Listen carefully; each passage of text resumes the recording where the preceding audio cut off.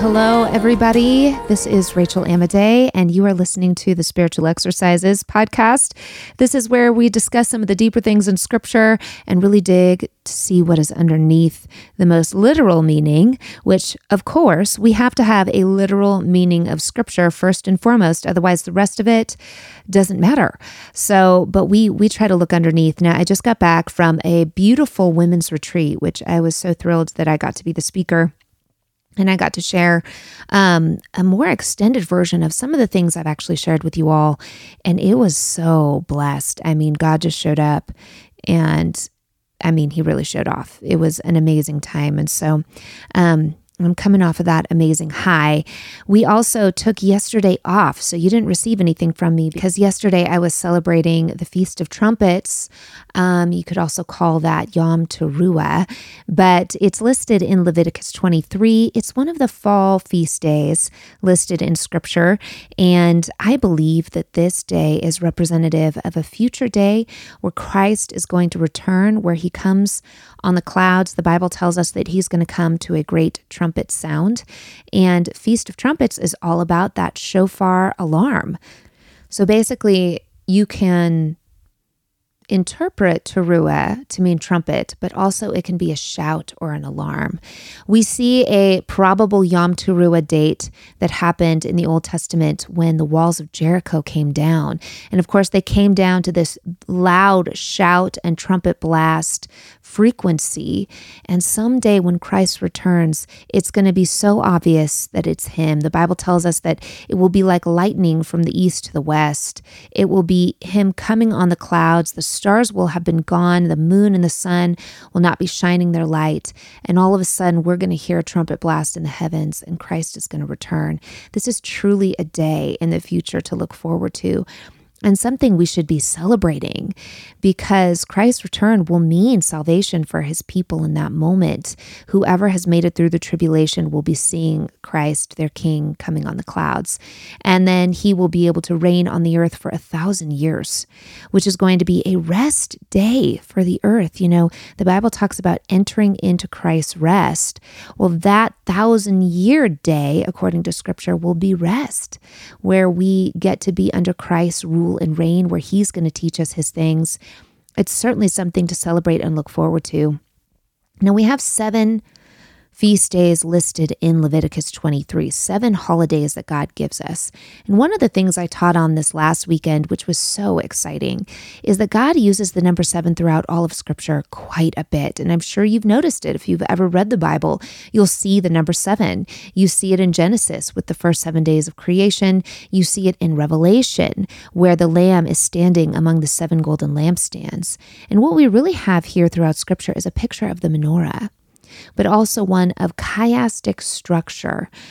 And chiastic structure is basically the concept that the first idea and the last idea go together, the next idea after the first, so the second and the one before the last idea, the second and the sixth go together, the third and the fifth go together. And you'll actually see how this works when you look at a menorah. You'll see branches 1 and 7 are connected, and branches 2 and 6 are connected, branches 3 and 5 are connected, and then you have the 4th branch in the middle, and that is the heart of the concept. Now, the entire Bible is written in chiastic structure. One marvelous example of this is that we see in the Old Testament, the days of Noah, things are very, very wicked, and God destroys the whole earth through water, right? And there's kind of regeneration and rebirth through that process. We see that it's prophesied that in the very end times, it will be as it was in the days of Noah, is what the Bible says. Only this next time when it's like that on the earth, God's not going to destroy everything. He's going to destroy the enemies of the Lord, and it's not going to be with just water. But we have that reflective principle, that reflective idea of the days of Noah and how wicked things are. We also see another great example is there's the only light at the very beginning in Genesis is God. And in the end, the only light will be God. Again, there's no sun at both of these times. So the first thing that happens relates to the last thing that happens. 1 and 7 relate. And so we see this in the menorah. We see this in chiastic structure.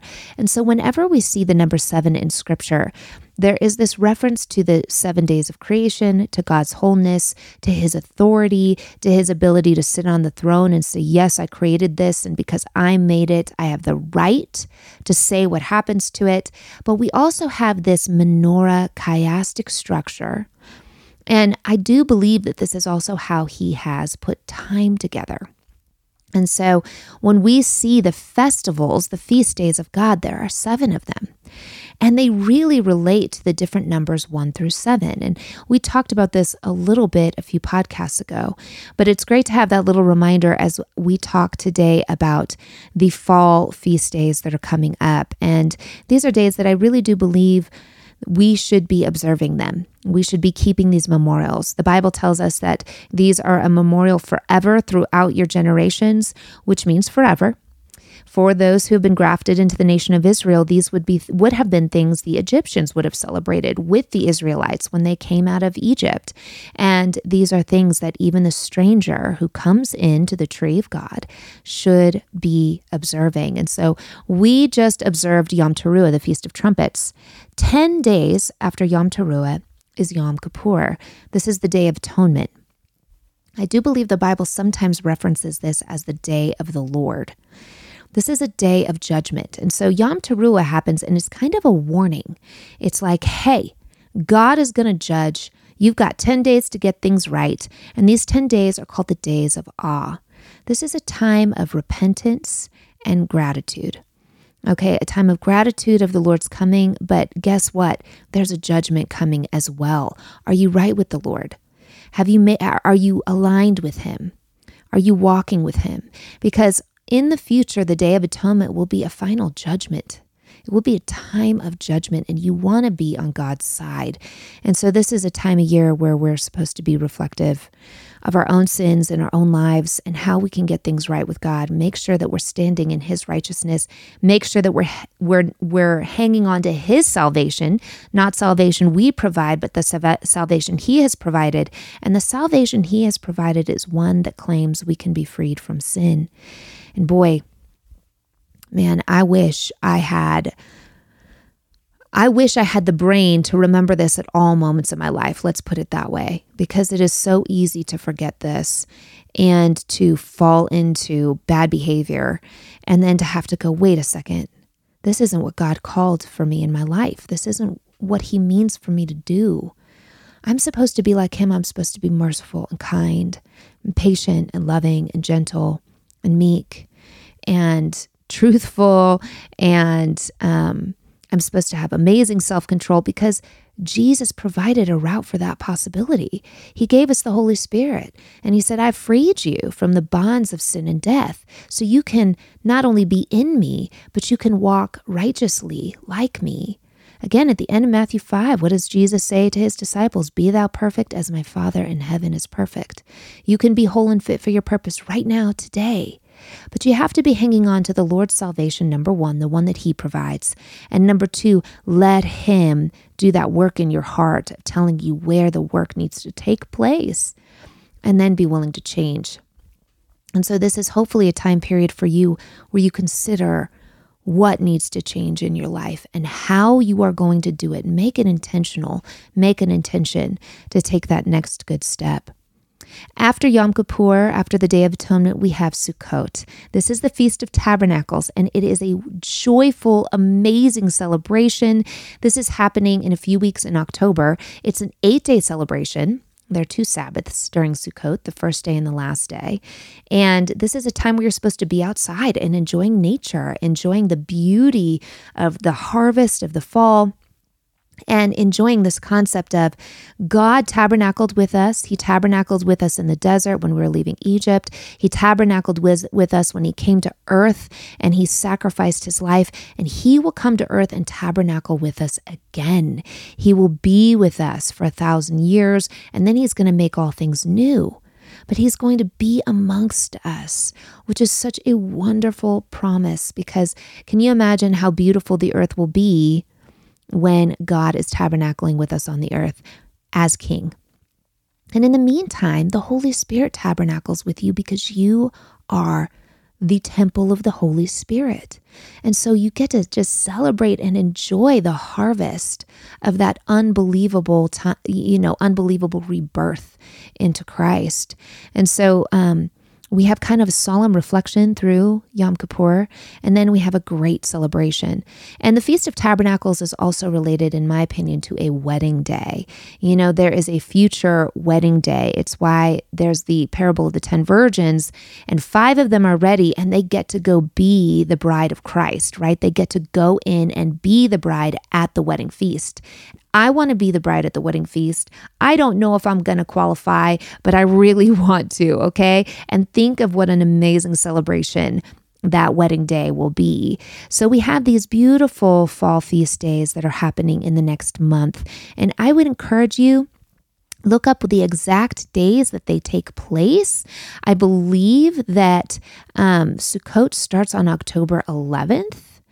And then let me make sure that I have my dates correct here. I believe Yom Kippur, it looks like I have it down at sundown on October 4th to sundown October 5th.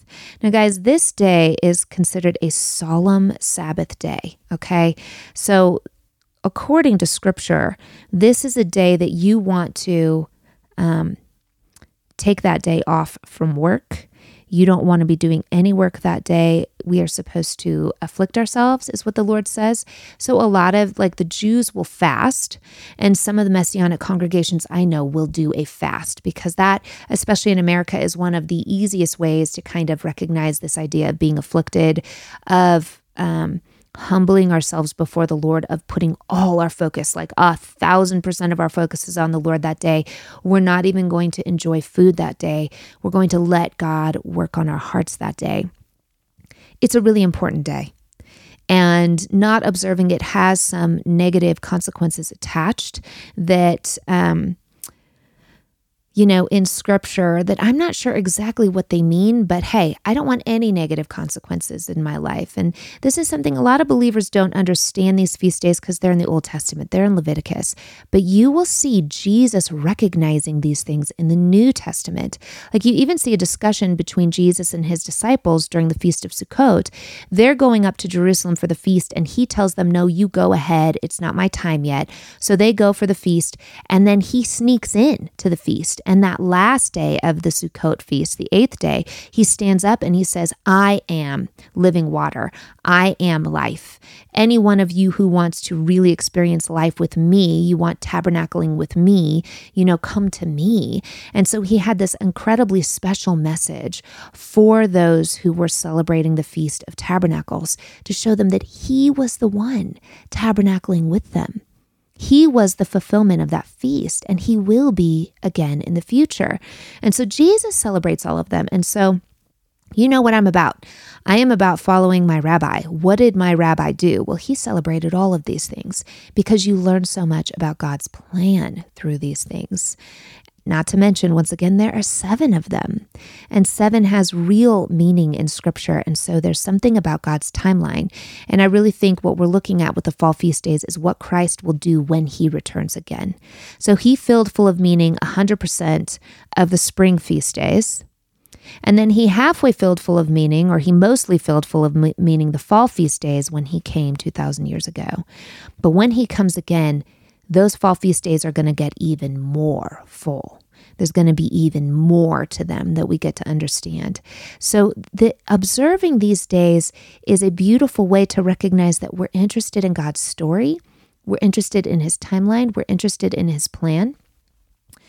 Something kind of also interesting is there's this section of Scripture where Jesus says, no one knows the day or the hour, only my Father in heaven. And that no one knows the day or the hour is actually a Hebrew idiom that relates to Yom Teruah, which we just celebrated, the Feast of Trumpets. And the reason is because back before they were able to kind of use computers to tell when the new moon would be, in order to know when Yom Teruah took place, they would have to have two witnesses basically cry out and go report that the new moon had been sighted, that the new moon was actually happening. And so the idea was no man knows the day or the hour of Yom Teruah, because you have to wait and see when the new moon actually takes place. And for them, it could have been around 1 or 2 or 3 days. Like there could have been multiple days in a time frame where it could have been taking place. And so no man knows the day or the hour of Christ's return is a little bit of a wink and a nod to the Yom Teruah date, that Jesus is kind of saying, well, I can't tell you the exact day, but look for me in the fall. And I think that's very possibly likely. So on a future date, for those who are enduring the tribulation, they can look forward to Christ's return at right about this time of year. A lot to think about, a lot to chew on. Go read all of the locations of these dates in the Torah. So if you go to Leviticus 23, you'll get a good long list. If you go to Exodus, you'll get some of the Passover, you'll get some of these other things. If you go to Numbers, you'll get some of these. So they're kind of scattered throughout, but if you look up all the verses that have to do with the Feast of Tabernacles or the Feast of Trumpets, and just so you know, the Bible, your English Bible will call some of these things by different terms. So the Feast of Tabernacles is sometimes called the Feast of Booths, if you're taking a look and trying to do your research there. Sukkot, Feast of Tabernacles, Feast of Booths, these are all the same holiday, okay? So they have different names for the same holiday. But there are multiple locations in the first 5 books of Scripture where you can find little pieces of information, and if you put them together, you get kind of the 3D view of that holiday and how to celebrate it. So I just wanted to take this podcast and remind you all that that's happening right now. We're in the fall feast days right now. It would be awesome for you to just take some time this year, put these dates on your calendar, and look up a little bit of how to celebrate these things, because I promise you, what God always does is on his days, he meets with you and he teaches you something.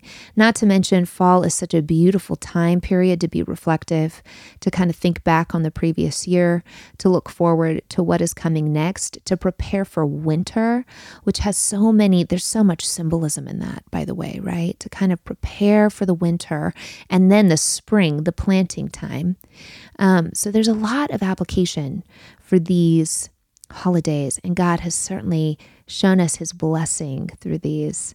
All right, I will be back later this week. I think I'm going to have to push everything a day back because we had the holiday yesterday this week. But if you are a paid subscriber, thank you. I so appreciate you, and I am excited to get you some music this week. There's a lot going on politically and economically. We'll be talking about that, and I may do one more special in the coming couple weeks, just on a particular issue that's been on my heart.